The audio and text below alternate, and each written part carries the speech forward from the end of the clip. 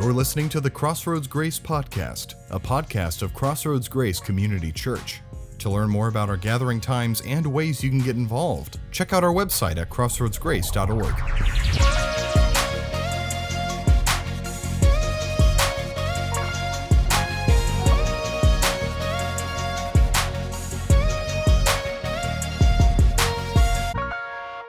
Let me ask a question to the parents in the room. Parents, you ever, let me figure out a way to say this so you don't get arrested.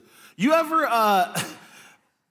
want to teach your kids a lesson, but you got to sit them down and kind of draw it out a little bit, right? Like, it's kind of like reciprocating what our parents did to us. Like, my girls all the time, they'll do something like, you know, punch the neighbor in the face. That happened yesterday, right? And then it's like, I got to sit you down and like, I got to talk you through this. But as I'm talking my 10-year-old through it, she'll say, okay, Dad, like, just get to it.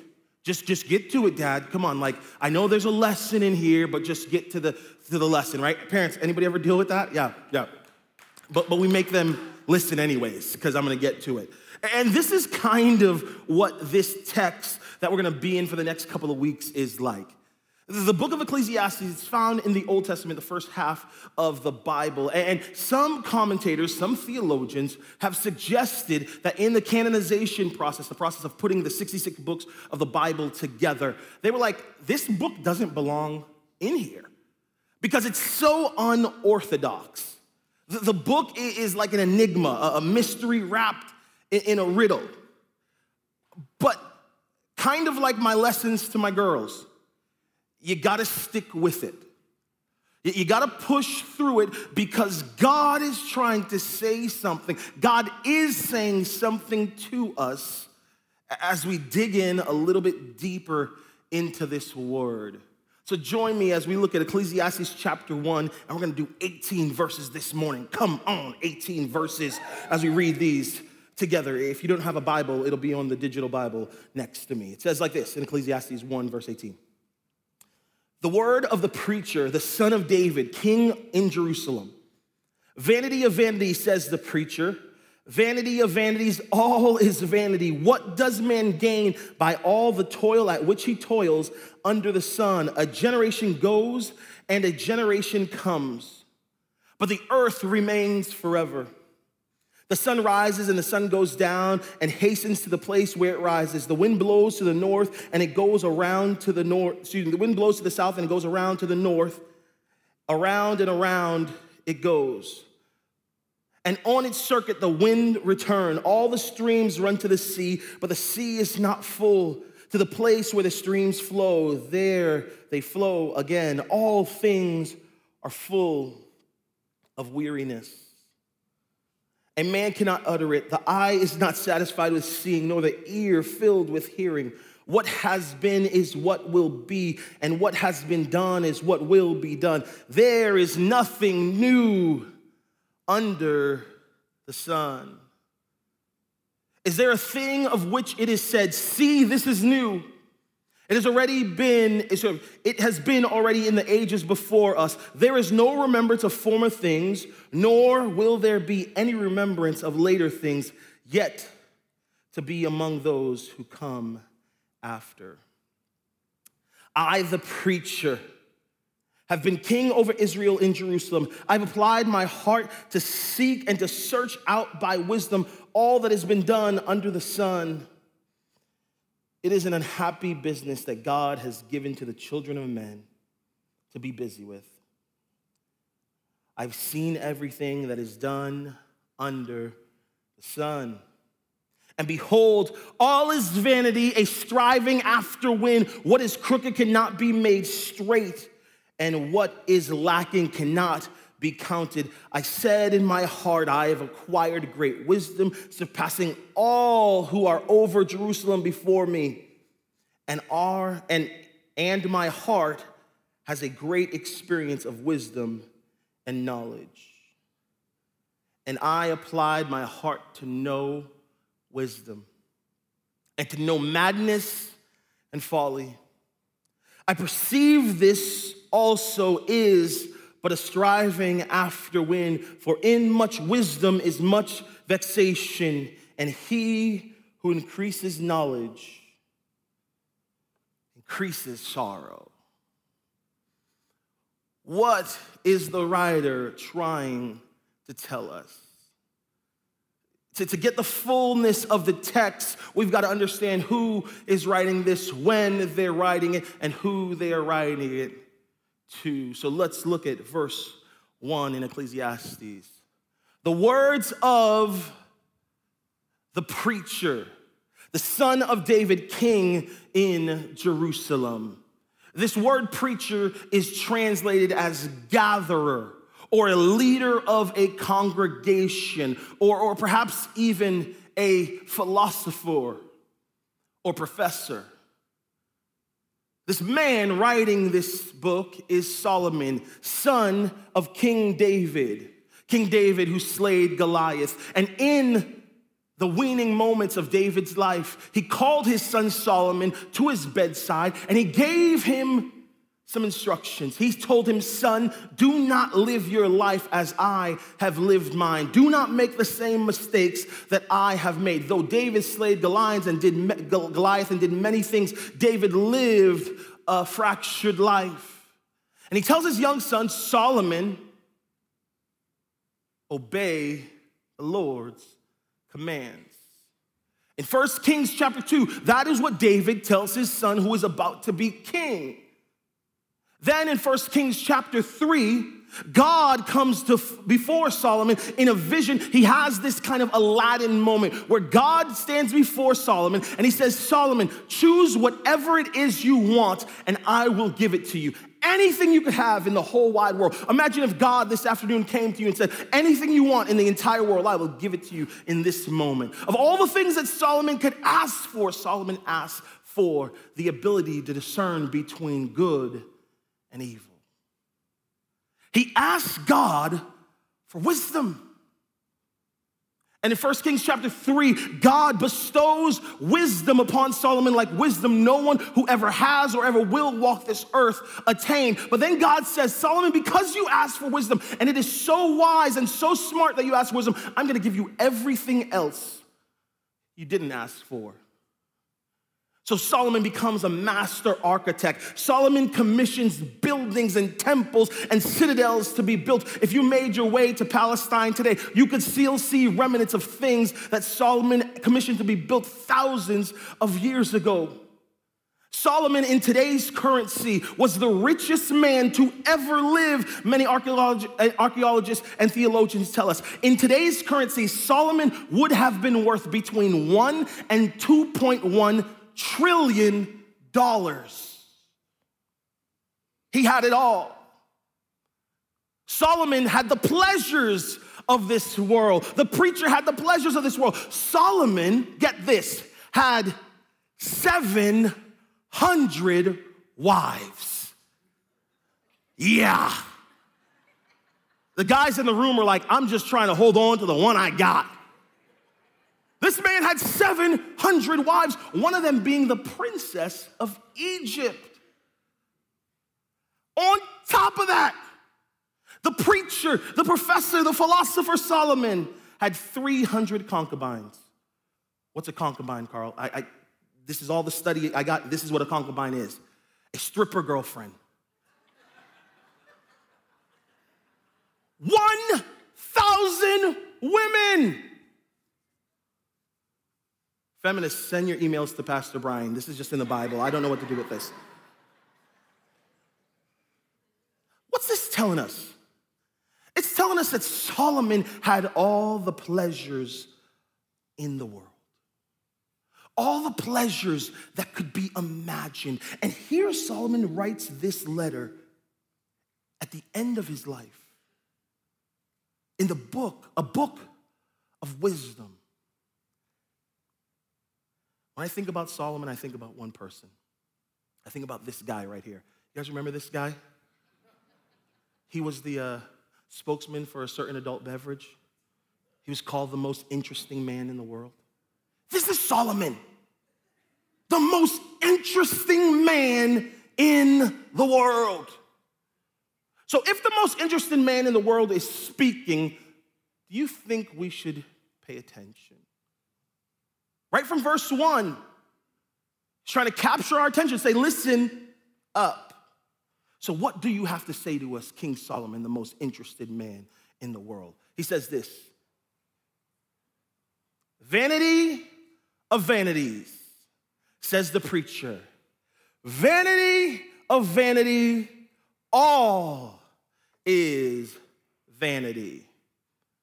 In the text, whenever you see a word said 3 times in concession, that is the writer trying to bring a sense of importance to us. This is like the ancient Jewish way of adding multiple exclamation points, or like some of you, like sending emails in all caps, right? It's this vanity of vanity, all is vanity. 38 times that word is said in the text.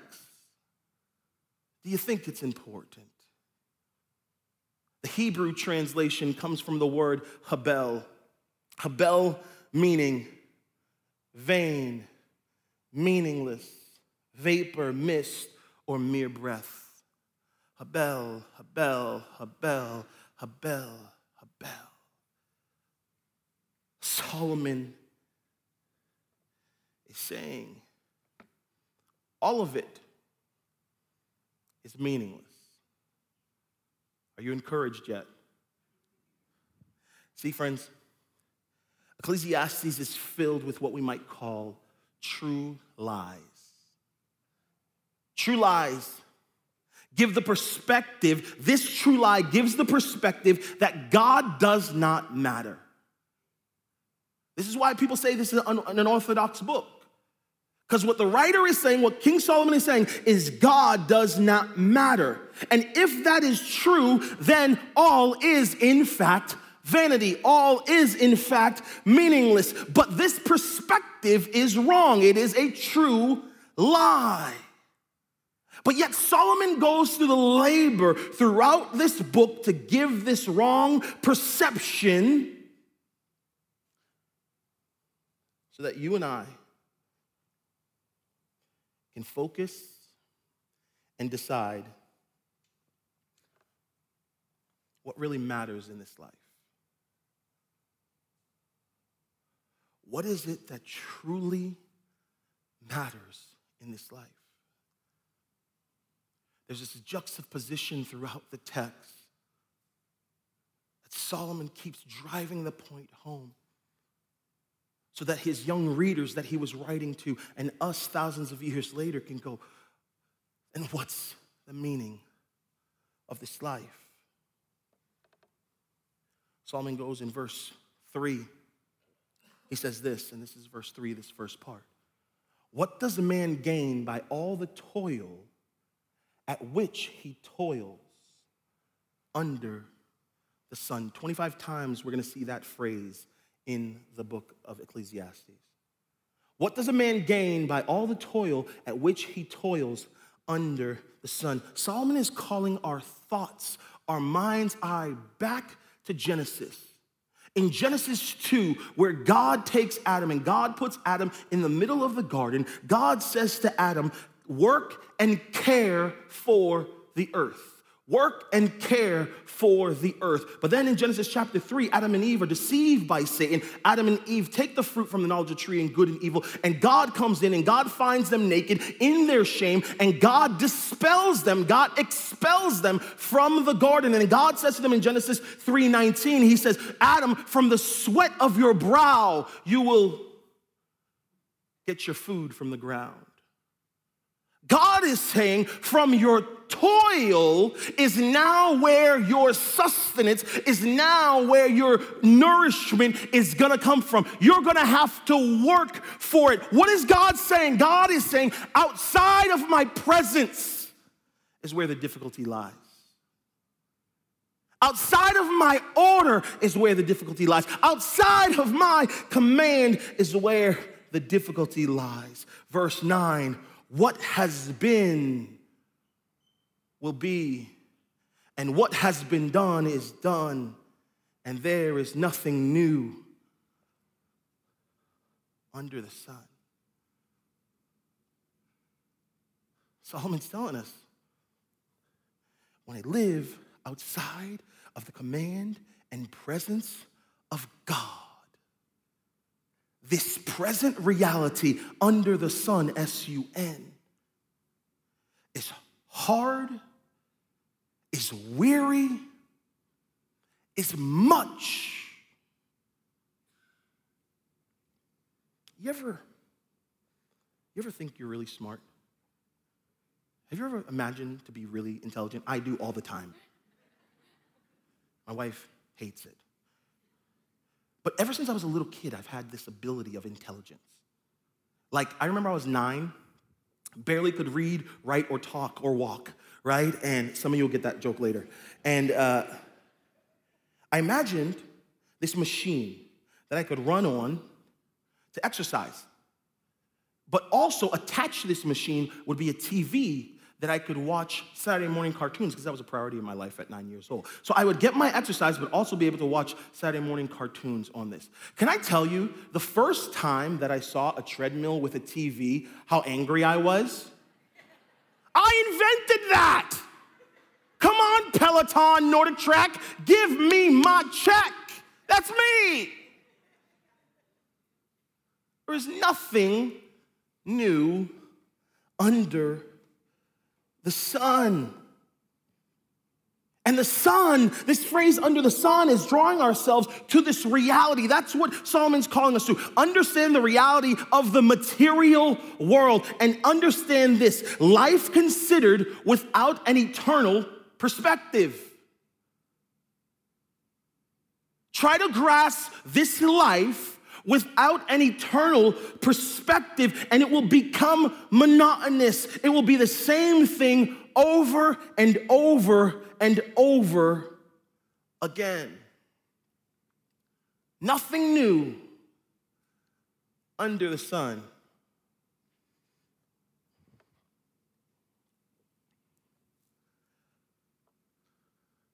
But God.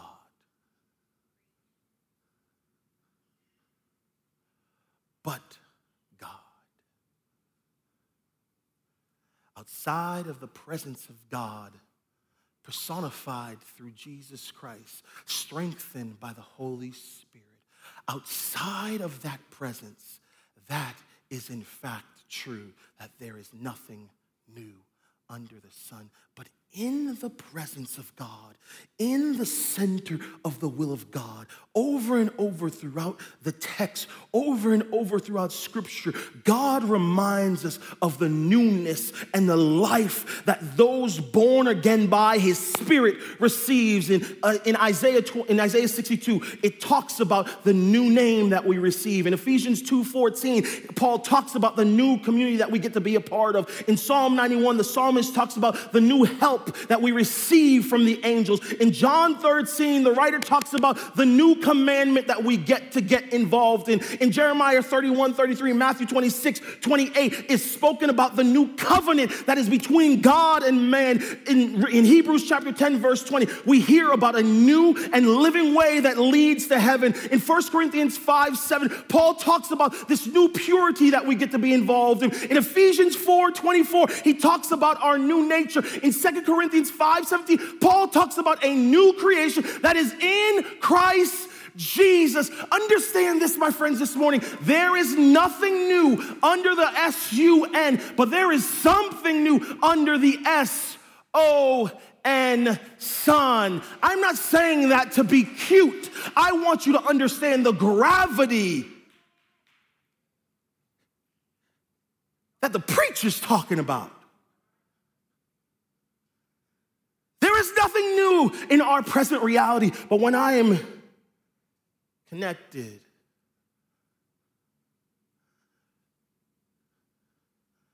a new life, a new hope, a new me. I remember the first time my folks took me to the circus. You remember the first time you went to the circus? You know, I was excited about the cotton candy and the Cracker Jacks, but no one told me there were going to be scary clowns there. That threw me for a loop. But my favorite part was watching the tightrope walkers. The spotlight would shine on the big top, and on one side of the room would be a man, a woman who would traverse across on this wire. And we would ooh and ah and wait for them to plummet to their death. I don't know why people laugh at that joke. But I was so zoned in. You see, a tightrope walker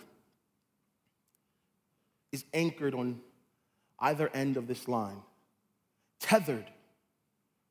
And they'll use this bar to help them to keep balanced.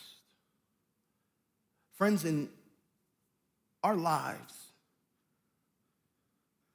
more often than not, we are tethered to two places: the cradle and the coffin.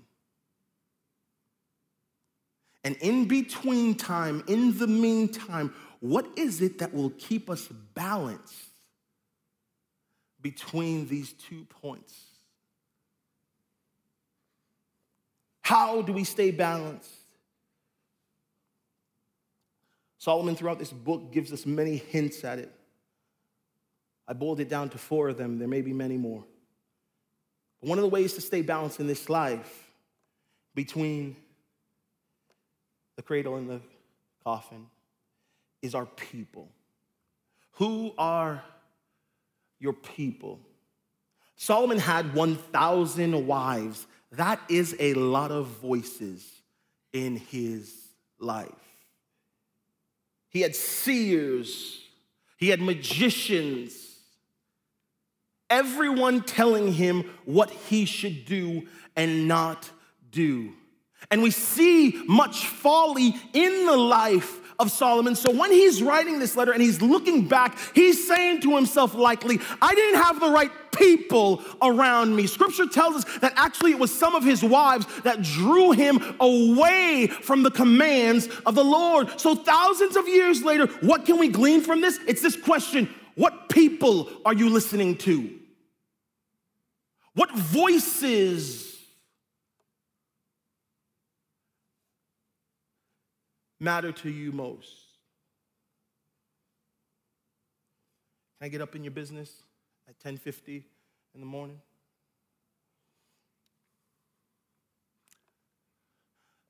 Don't tell me you're stressed out, you're fed up, you're angsty, you're exhausted, when you spend more time listening to voices on Facebook, on Fox News, on CNN, on MSNBC, on Instagram, some of you crazies on QAnon. Like, don't tell me you're overworked, you're overtired. What people are you allowing to speak into your life?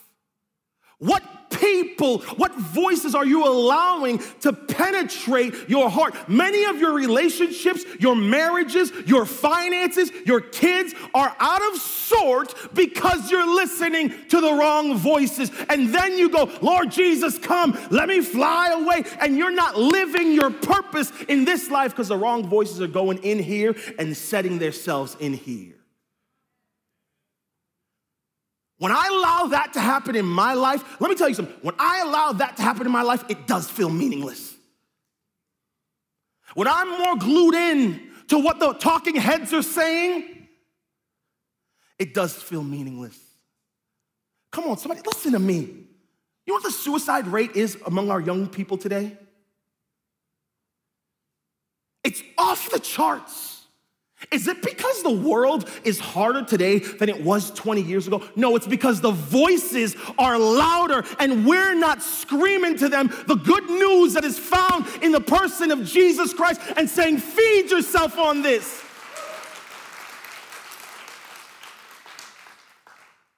I don't care who you voted for.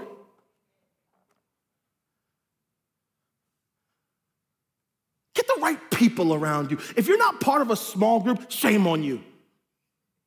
Stop saying you're doing life alone. Oh, Lord, I'm preaching. I'm sorry, Pastor B. Where was I? Number 2, your pace. I ain't done. Is your pace balanced? New life says, I'm secure in the valley and on the mountaintop. When I am evaluating the pace that I'm moving at, that I'm walking at, I understand in the valley and in the mountaintop, God has got me. There's a consistency in my walk.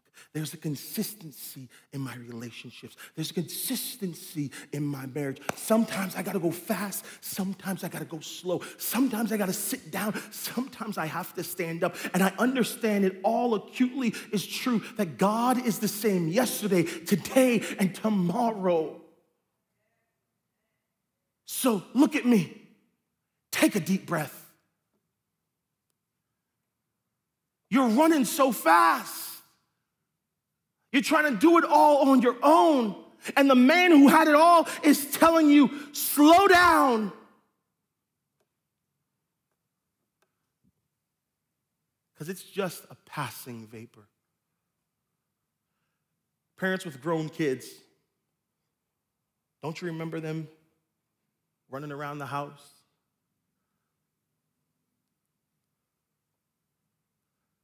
Those of you who haven't seen your loved ones in months, don't you remember those days gathering around the dinner table?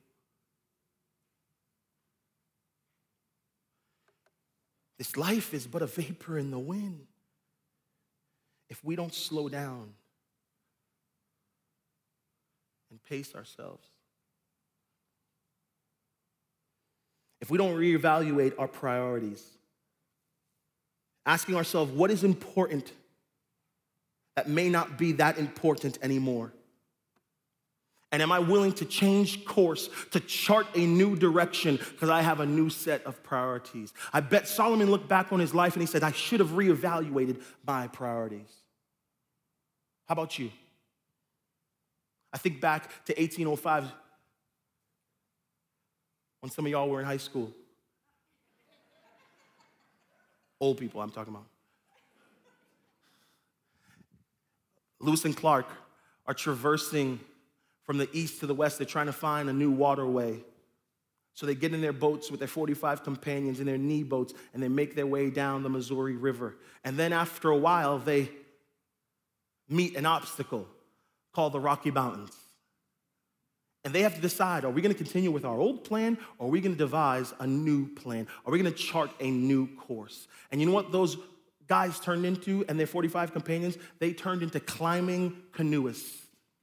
They got out the boat, put the boat on their back, and climbed over those mountains. In the last 18 months, are some of y'all still trying to row uphill?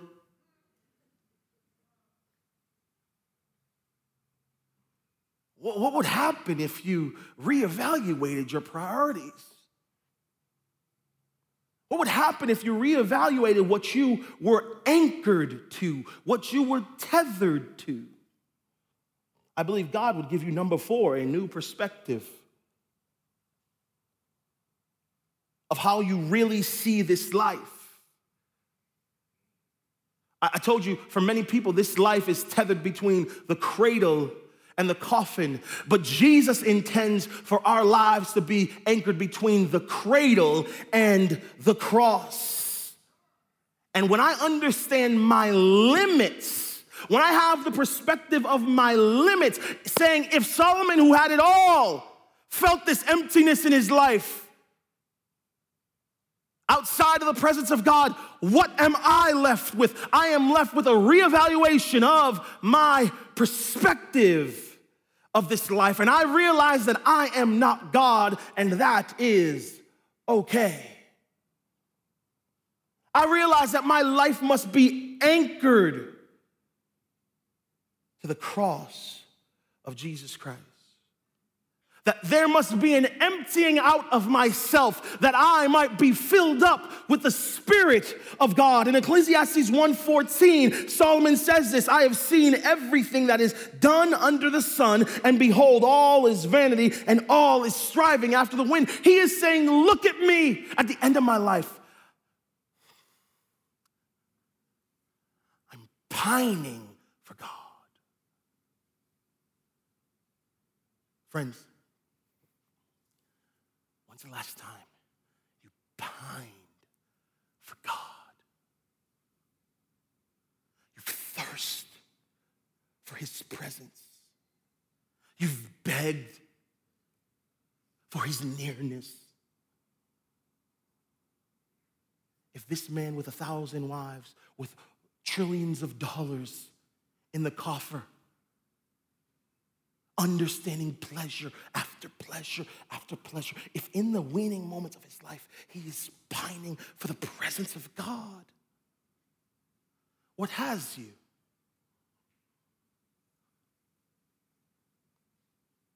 I read this entire book, and Pastor B is going to fill in the middle over the next couple of weeks. But look at what Solomon says at the end of Ecclesiastes in chapter 12. We'll go old school, KJV, King James Version. He says, let us hear the conclusion of the whole matter. This whole book, here's a conclusion. Fear God and keep his commandments. Go back to 1 Kings 2, 1 Kings 3. What did David say to Solomon? What did God say to Solomon before his 40 years of reign? Keep my commandments. Keep close to me. Your life will be empty. Your life will lack meaning. Your life will lack purpose if you are not tethered and connected to me. I love the amplified version of the same text. It says this: when all has been heard, the end of the matter is fear God. Which, what does that mean? Worship him with awe-filled reverence, knowing that he is Almighty God, and keep his commands, for this applies to who? Every person. It applies to every person. And hear me this, my friends, as I close out. This life is but a vapor. This life, I guarantee you, will seem and feel meaningless if you and I and every person that we know is not kept by the commandments of God the Father. His greatest commandment: love the Lord your God and love one another. Am I obedient to that word?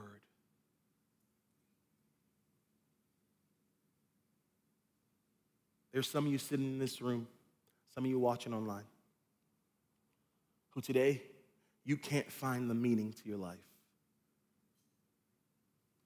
And in this fallen, broken world, living outside of the garden, every moment feels like a vapor in the wind. But God.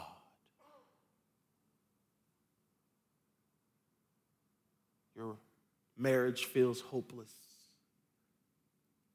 Your relationship with your kids feels void. Your mental health is on the edge. But God. But God wants to invite you into something new. But that newness is only going to come when you submit to his command under his Son.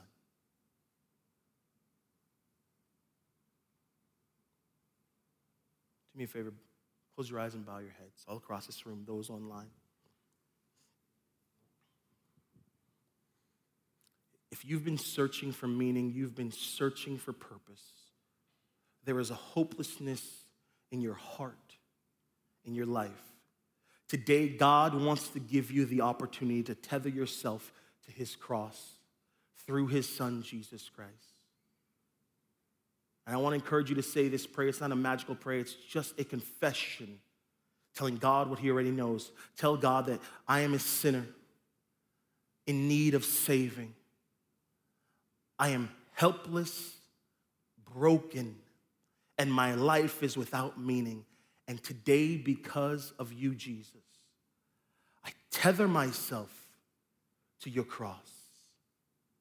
I accept you as my Lord, my Savior, my meaning. Jesus, come dwell in my heart. If you just said that prayer with all eyes closed, with all heads bowed, whether you're online or here in this room, I want you to just throw up a hand and say, yeah, I just said that prayer. Thank you, Jesus.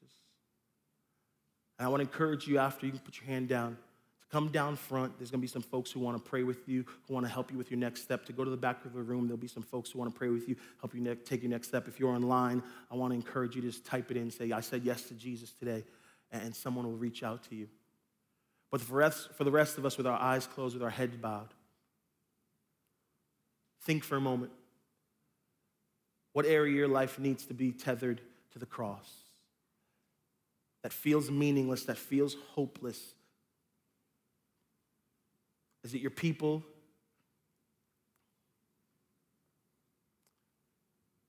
Is it the pace that you're living at? Is it your priorities? Is it your perspective? Would you tell God today, God, I am emptying myself and I'm asking you to fill me back up. St. Augustus said it this way, and let this be our prayer.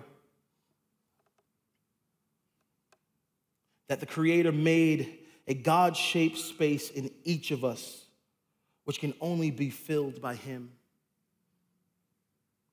Say to Him today, Lord Jesus, fill that God space hole in my heart, in my marriage, in my finances, in my kids' connection, in my mental health. Fill that God-shaped hole with your holy presence.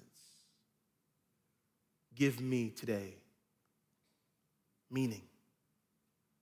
We love you. We thank you in Christ's name. All God's people said, amen. Tag, you're it. Thank you for joining us this week on the Crossroads Grace podcast. If you enjoyed this message, please rate us and subscribe to the podcast on Spotify, Apple Podcasts, or wherever you're listening from. If you are interested in getting involved in our community or want to find out more information, visit us online at crossroadsgrace.org. Thank you for listening to the Crossroads Grace podcast.